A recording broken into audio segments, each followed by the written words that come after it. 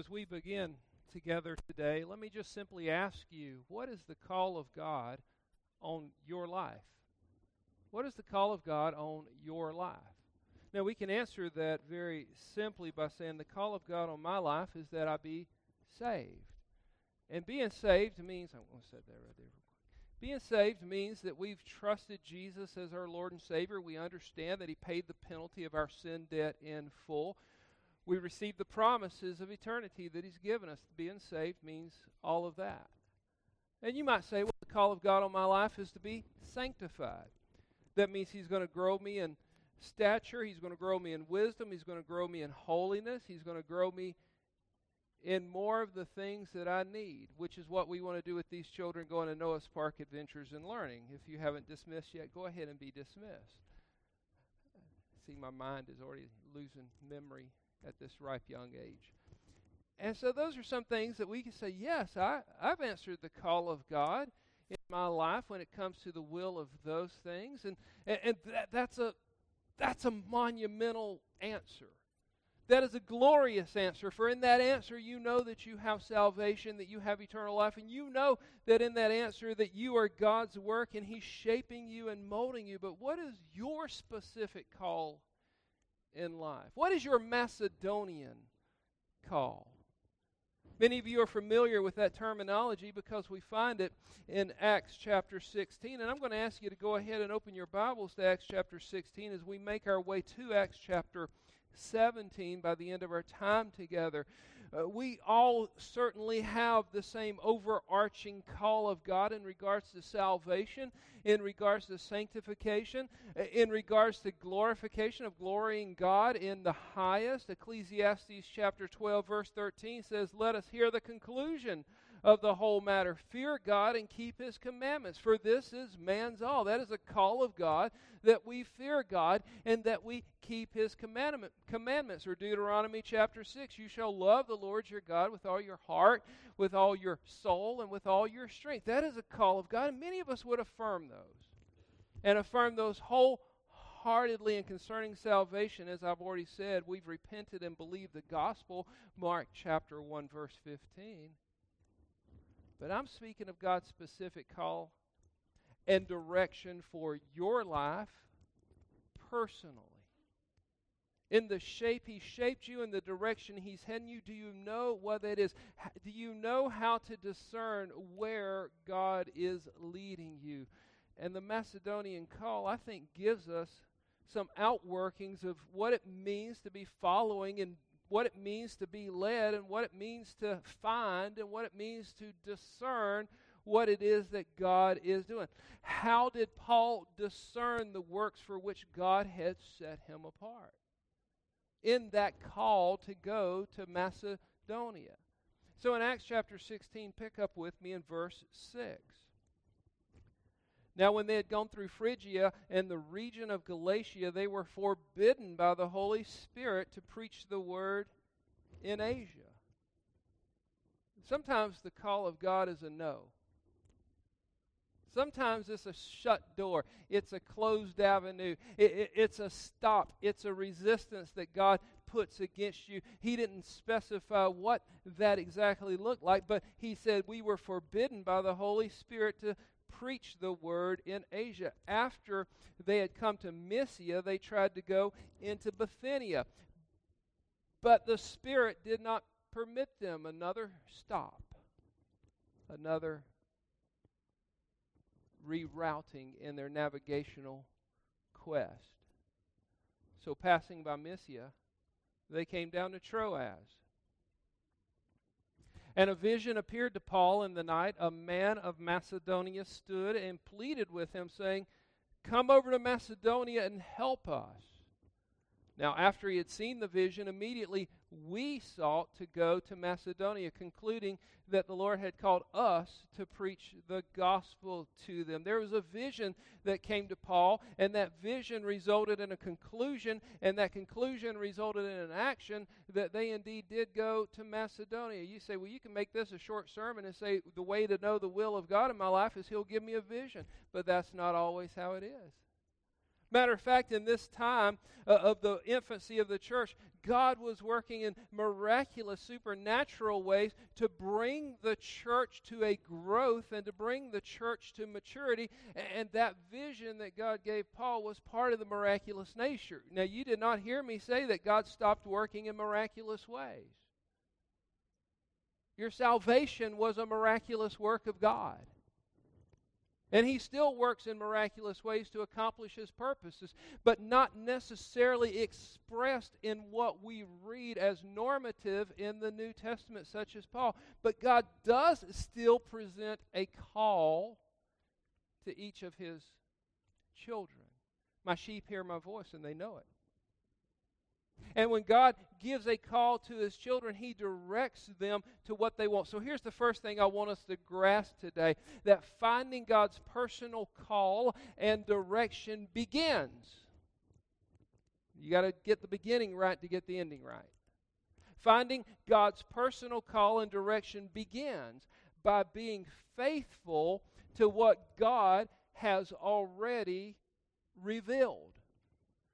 Being faithful to what God has already revealed. Has God already revealed some things to Paul before we find this Macedonia call in Acts chapter 16? Has God already revealed some things to Paul for his life to live out before we come to Acts chapter 16? And the answer, of course, is yes. Because many of you would understand that he had the Damascus Road experience. And there was a revelation of God that was, again, not normative, different in an encounter that you and I might have, but at the same time was a revelation of God to the call that He would put on Paul's life. And in that revelation that God would give Paul, He directed him to do some things, and Paul began being faithful in doing those things. But not until after we find Galatians chapter 1, verses 15 through 17, do we get a bigger understanding of what that beginning of faithfulness looked like. Matter of fact, open your Bibles again. You're in Acts chapter 16. Find your way to Galatians chapter 1. In Galatians chapter 1, I was accused of not giving enough time to turn, so I'm giving time today. In Galatians chapter 1, there's a peculiar piece that we find here that gives a hint to what Paul's beginning steps of faithfulness look like. And in Galatians chapter 1, pick up with me in verse 15.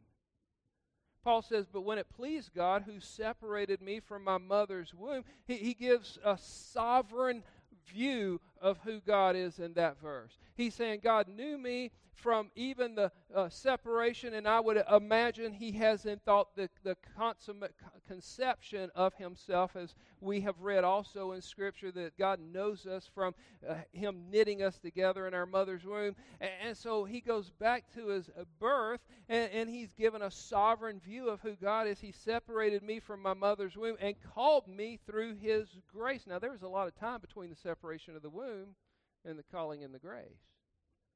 Paul's just summing it all up there. He says in verse 16, He called me through His grace, verse 16, to reveal His Son in me that I might preach Him among the Gentiles. I did not immediately confer with flesh and blood, nor did I go to Jerusalem to those who were apostles before me, but I went to Arabia. And so there's the call that Paul knows is on his life, and this to be an apostle to the Gentiles. And he says, but I didn't immediately start out there. He said there was something else that happened before I began living out that call. But I was in a forward direction toward that call, and that forward direction toward that call included something amazing that happened. Well, what was that happened? Look back just a couple of verses to verse 11. And this is what he says in Galatians chapter 1, verse 11. But I make known to you, brethren, that by the gospel which was preached by me is not according to man. For I neither received it from man, nor was I taught it, but it came through the revelation of Jesus Christ. What is Paul confessing there in his letter to the church of Galatia? What is he telling them? He's saying, listen, I got training. And that training didn't come by flesh and blood. That training came by the person of Jesus Christ. And so Paul was camped out on the backside of Arabia for about 3 years as God poured into him through the person of Jesus Christ and one-on-one discipleship that Paul was then able to grow from. And from that faithfulness of being fed and from that faithfulness of being led, Paul's now able to sense when the Holy Spirit is doing something and moving in him. But if we don't begin walking in faithfulness, how will we ever know the next steps God has for us? We won't. And so it's that faithfulness that Paul is demonstrating that brings him to Acts chapter 16, where he says, the Holy Spirit stopped me. We couldn't go in. And it's that faithfulness that let him recognize when God was speaking to him through such a supernatural way as this vision that we read about in verse 10 of Acts chapter 16. And they conclude then, therefore, that God is calling them to go into Macedonia. You say, but I've never had a Damascus Road experience. I've never had the Lord show up to me in the bright and brilliant lights as it seemed the picture that he showed up to Paul on the Damascus Road. I never had the Lord get my attention in such a way as he got Paul's attention on that day. I've had churches try to recreate it with all kind of lighting and sounds and technopyrrhic stuff and all that, but I've never really encountered God in that way to have him get my attention. And I've never been trained by the very presence and person of Jesus in a very solitude state for an extended amount of time. So Paul has a leg up on us, doesn't he? He's able to hear from God more clearly and more succinctly than we are because of what he had. If that's your thinking, then we just limited God. We just said God can't break through to direct us and lead us today. And in our limitation of God, we've shown how big or how small we think God really is. Here's the point. You can only begin where you are. You can only begin with what God has given you. You can only begin with the very understanding that you now have. And perhaps, as we spoke about earlier, let me just say this. Have you been saved? Because it's that salvation that is the beginning of what God is wanting to will and do in your life. And if you've been saved at that beginning, maybe it was some years ago, how do you know you've been saved? Have you sensed the presence and power of God in your life since salvation? Or was that just really not that miraculous of an event? You just came forward, said some words, and got wet. Because if it really wasn't that miraculous of an event that changed you and changed who you are, then how do you know you've been saved? And if it was that miraculous of an event where you became somebody different than what you were, then you know that was God leading and directing those changes in your life. And if he can lead and direct those changes that we call sanctification, can't he lead and direct changes to change your locations as well? To change your ministry focus, your life focus? Is he not powerful enough to do that as well? If he's powerful enough to save you, he's powerful enough to direct you. We know that with sin, God dealt with it when he demonstrated his own love for us, and that while we were yet sinners, Christ died for us, Romans 5:8. We know that God did not send his Son into the world to condemn the world, but that the world through him might be saved, John 3:17. We know that if we confess with our mouth the Lord Jesus and believe in our heart that God raised him from the dead, we will be saved. For with the heart one believes unto righteousness, and with the mouth confession is made unto salvation. We know all that. Where do you go from there? You start from there. And then you go. But you don't go ahead of God. You don't go where God's not directed you to go. You see, being saved is the beginning, but being saved is the beginning of more surrender. That's the word. It's surrender from my way and surrender unto God's way. And what God reveals through His word for His works in you, that is where the surrender begins. Let me ask you a question. Have you surrendered all? We sing the song, "All to Jesus I surrender." But is that a reality in your life? It's not going to be something that you just flip a switch and you become. God's going to work that in your heart, but He's going to start working that in your heart with a surrender of heart attitudes. Just a few. I'm not going to be exhaustive on this because there's a lot of heart attitudes that the Bible deals with that needs surrender, but service is one of those heart attitudes that God wants to work in your heart and my heart. That means others before self. Philippians chapter 2, verses 3 through 4. Others before self is the surrender that God's called the Christian to have. And quite often we become more of a people of rights, just like the rest of the world, than we have a people of surrender. Sacrificial surrender is a heart attitude. That's where it begins. Integrity. That's a heart attitude that your presence and desire is to live honestly and openly with others, and that you don't have anything to hide. There's no shame in your game because you're not covering, you're not hiding, you're not being different away from others than you are with those. That's a heart attitude, and that's where it begins. Humility.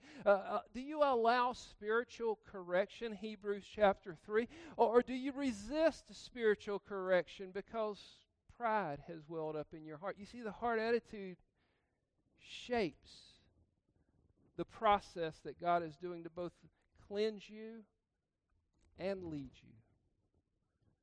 And if we're not surrendered in the heart attitude, we're not faithful in what He's called us to be faithful in there, how are we going to get anywhere? And so surrender starts in the heart. It's heart attitudes, but surrender is also your actions. Surrender is also your actions. One of the actions that we've been calling the church to surrender in is simply picking up the Word of God and reading the Word of God so that you're intaking the Word of God and getting to know the Word of God, so the Word of God begins shaping those heart attitudes so that your actions that come out of those heart attitudes are shaped by God. And if we won't surrender to read the Word of God, how are we going to get to know God? This is His revelation of Himself, correct? And if this is His revelation of Himself, and we're not interested in what He's revealed, are we really interested in Him? You see, your actions are what you begin living faithfully with, having been saved. Teaching others, we call that discipleship. When God gives you stewardship over what He teaches you, now we have an opportunity to share that with others. Or reaching others, we call that evangelism. Has God not called us to be a disciple and to disciple others? Has God not called us to reach the world around us with the gospel of Jesus Christ? And if faithfulness isn't found there, why would He give us anything else? These heart attitudes and actions have all been revealed by God to you and me through His Word. And being faithful to what God has already revealed is how you become ready to receive more. I'm reminded of the story of the stewards that were entrusted with 10 minas apiece. And in Luke chapter 19, Jesus says, the owner comes back and he said to them, "Well done, good and faithful servant, because you were faithful in very little, have authority over 10 cities." Now this was to the one that he gave the 10 to, and guess what? He doubled it. He gave 10 to another, and he made a 50% profit. Gave 10 to another, he didn't do much. He was rebuked. But don't miss the point of the story. What God has entrusted us with is what He's asking and telling us to be faithful with. And He's entrusted us with the sound teaching of Scripture to get our heart attitudes right, with the sound teaching of Scripture to get our actions right. And if we're not taking Him up on that entrustment and following through with being faithful with that, why in the world would He give us a city? Why would He give us more? That's all Paul is doing when you come to the book of Acts. He's being faithful with what God has already given him. God has already instructed him. He's going to be a preacher among the Gentiles. And in Acts chapter 16, verses 6 through 10, just read it again to bring it back to your memory as we read it early on. Now, when they had gone through Phrygia to the region of Galatia, they were forbidden by the Holy Spirit to preach the word in Asia. After they had come to Mysia, they tried to go to Bithynia, but the Spirit did not permit them. So passing by Mysia, they came down to Troas, and a vision appeared to Paul in the night. A man of Macedonia stood and pleaded with him, saying, "Come over to Macedonia and help us." Now, after he had seen the vision, immediately we sought to go to Macedonia, concluding that the Lord had called us to preach the gospel to them. Let me ask you a question. Had Paul been wrong before? We just read it. He was headed to Asia. You scared you're going to miss God's call on your life because you're going to be wrong. Is God sovereign or is He not?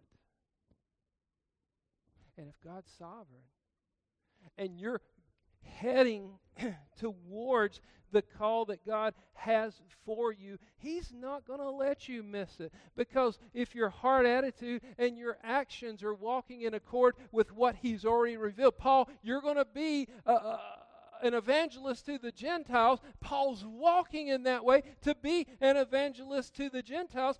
God is going to still use him in that way, just not to the Gentiles he thought he was going to. And He reveals that call to him. And he preached amongst the Gentiles. Being faithful to what God has already revealed is the starting point of finding the will of God that He wants to direct you in your life. And finding God's personal call and direction does this: it yields fruit. You ever had a season of fruitlessness in Christ? Where you just said, God, I just want to see your results. Now, understand, we can't even judge what God is doing in and through us many times. I was having a conversation with my wife. Even when it comes to our own heart, and we're told in Scripture to examine ourselves, quite often we're even terrible judges of our own heart and conscience and can't really see what's in man, even ourselves. And if we're that apt to make a wrong judgment of even ourselves, then how apt are we to make a wrong judgment of everybody else? But we're told to examine ourselves. How do you do that? In order to be in the way and the will of God, in order to be fruitful for the kingdom of God. Again, it comes back to what God has already revealed and walking in accord with that. And you're not going to get it perfect, just like Paul didn't get it perfect. But my friends, if you're walking in an onward trajectory, heading for the will of God that He's called you to, He's going to correct your steps. Trust in the Lord with all your heart. Lean not on your own understanding. You don't even know if you're right or wrong sometimes. In all your ways acknowledge Him. He's the straightening rod for your will, and He'll direct your steps. All right, Proverbs 3 kind of pours into this, right? And so finding God's personal call and direction will indeed yield fruit, even if you don't know what God's up to. Paul's road to Macedonia was not straight. We've already looked at that. Forbidden by the Holy Spirit, stopped by the Spirit of God. He couldn't go in there. But Paul was not stopped from that forward motion for any moment of time. He already knew what God had already revealed, and because he kept going there, God saw to it that fruit was the result. First fruit we have from his forward motion is this young lady named Lydia that he meets in Philippi, who's, by the way, from Asia, as we've talked about before. And so the gospel gets sown to her. She receives the truth of the gospel, gets saved, goes back home, and what's she going to do with that? She's going to let others know of the salvation that's come to her. So fruit is already there before Paul ever sets foot in Asia. And by the way, he didn't ever make that trip, but Lydia did. Now we got fruit in Macedonia. Turn to chapter 17.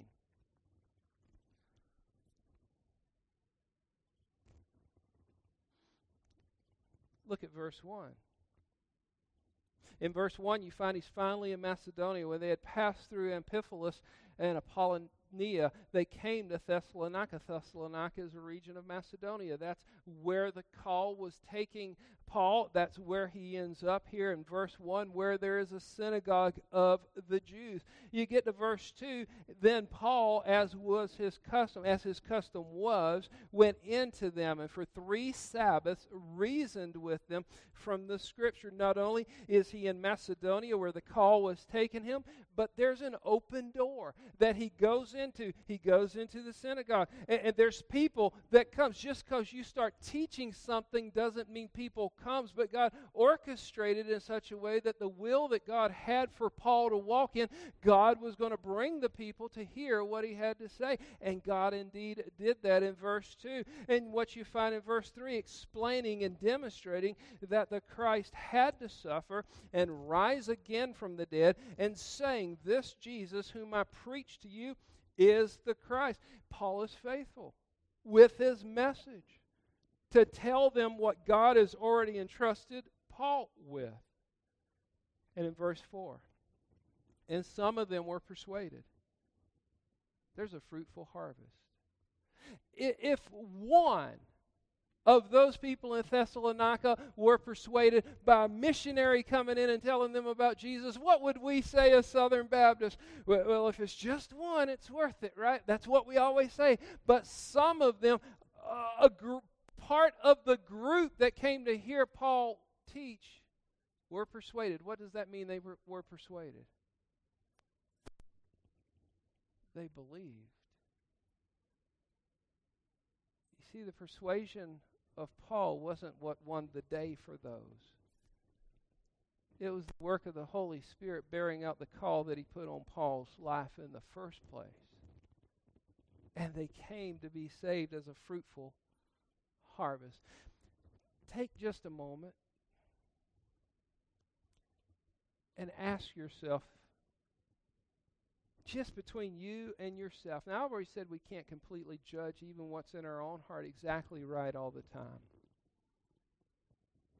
But I want you just to think for just a second and answer this question to yourself. Does God want me? And you're asking yourself, does God want me to be faithful and fruitful? Does God want me to be faithful and fruitful?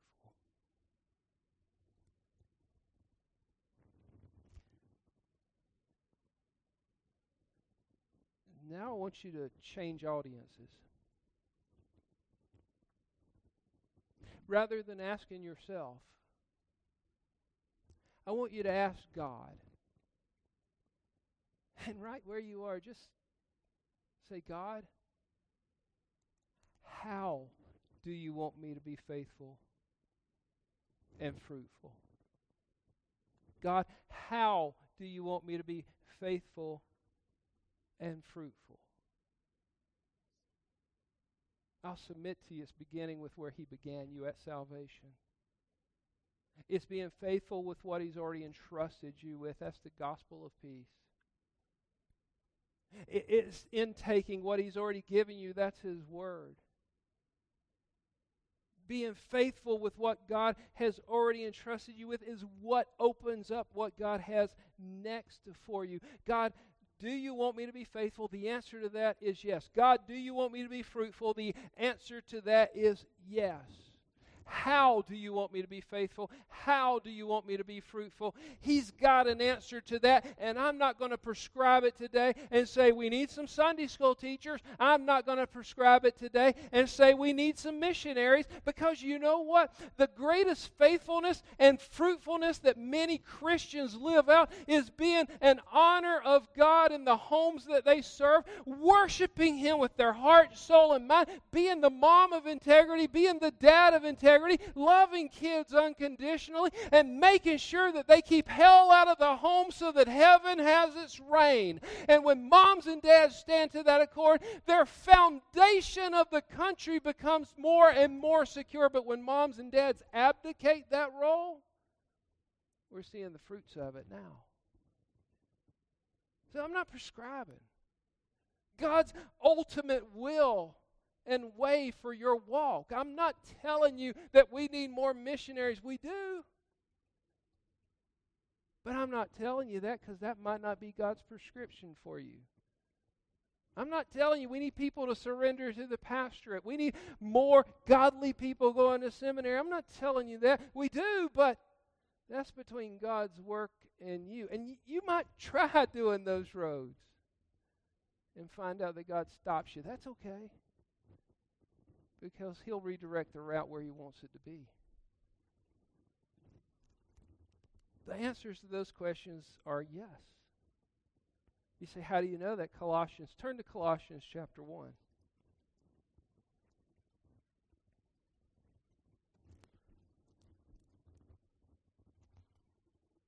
In Colossians chapter 1, pick up with me in verse 9.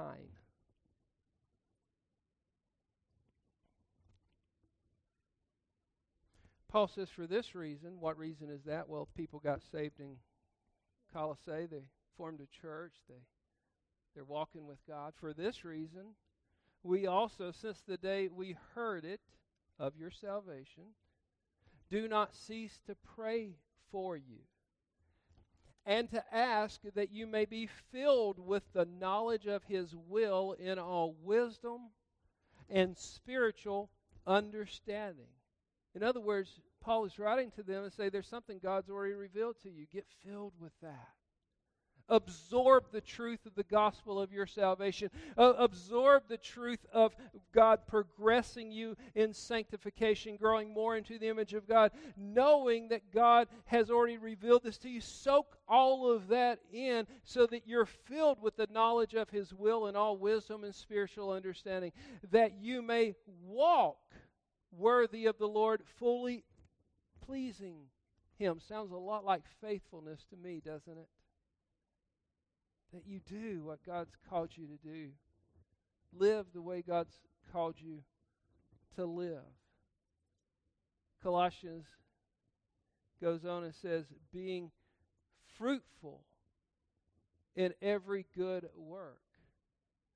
Faithfulness and fruitfulness tied together right there in those two verses. And look at this. Look at how Paul ends those two verses. He says, and increasing. That means you're gaining more. So you've been given something that's been revealed to you. It's the truth of salvation in the gospel of Jesus Christ. Soak that in and grow in that and get to know that intimately. Get to know that so intimately that it becomes part of the fiber of who you are. But Paul says it doesn't stop there. There's something that can be added to that. He says increasing in the knowledge of God. Well, what does it mean to increase in the knowledge of God? If I know salvation and I know what He's already revealed, what else do I need? You need His will and His way in your life. That word surrender. That God, whatever you call me to do, whatever you direct my path to,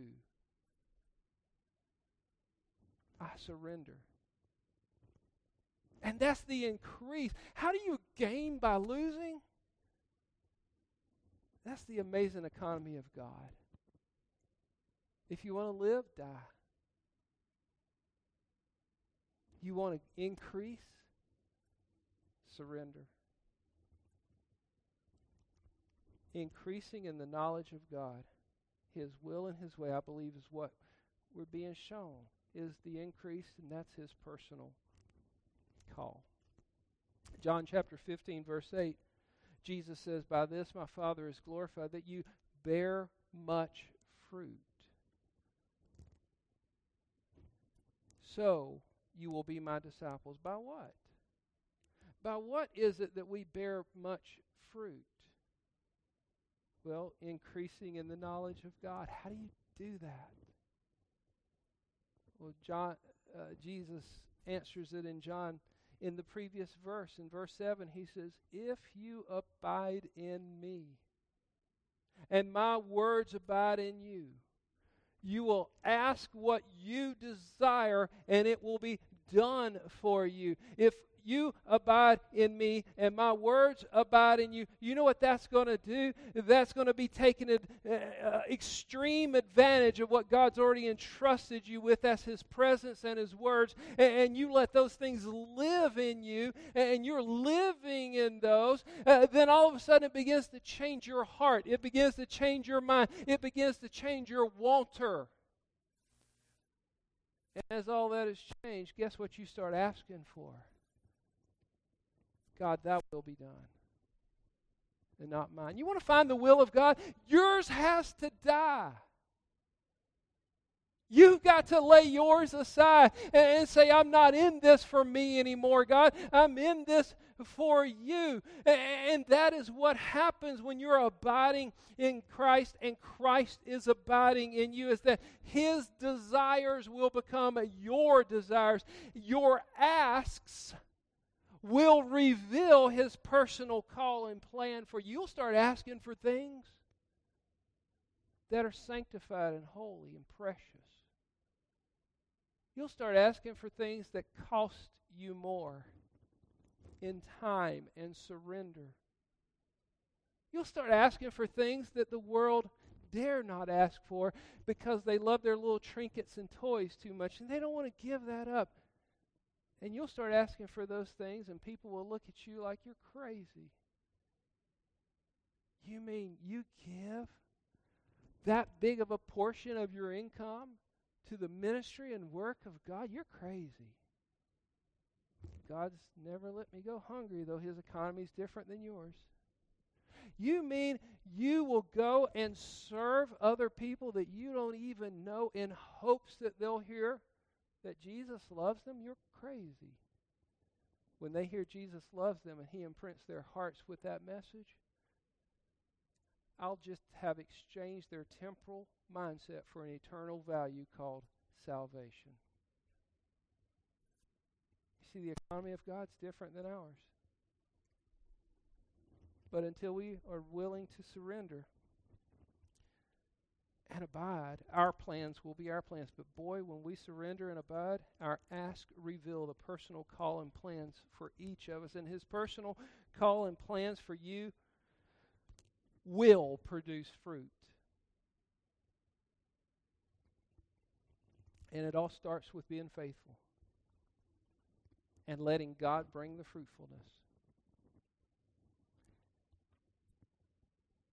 As we close, let me just close with another question just for your own heart. Is your vision of the will and work of God in your life, your vision of the will and work of God in your life, cloudy or clear?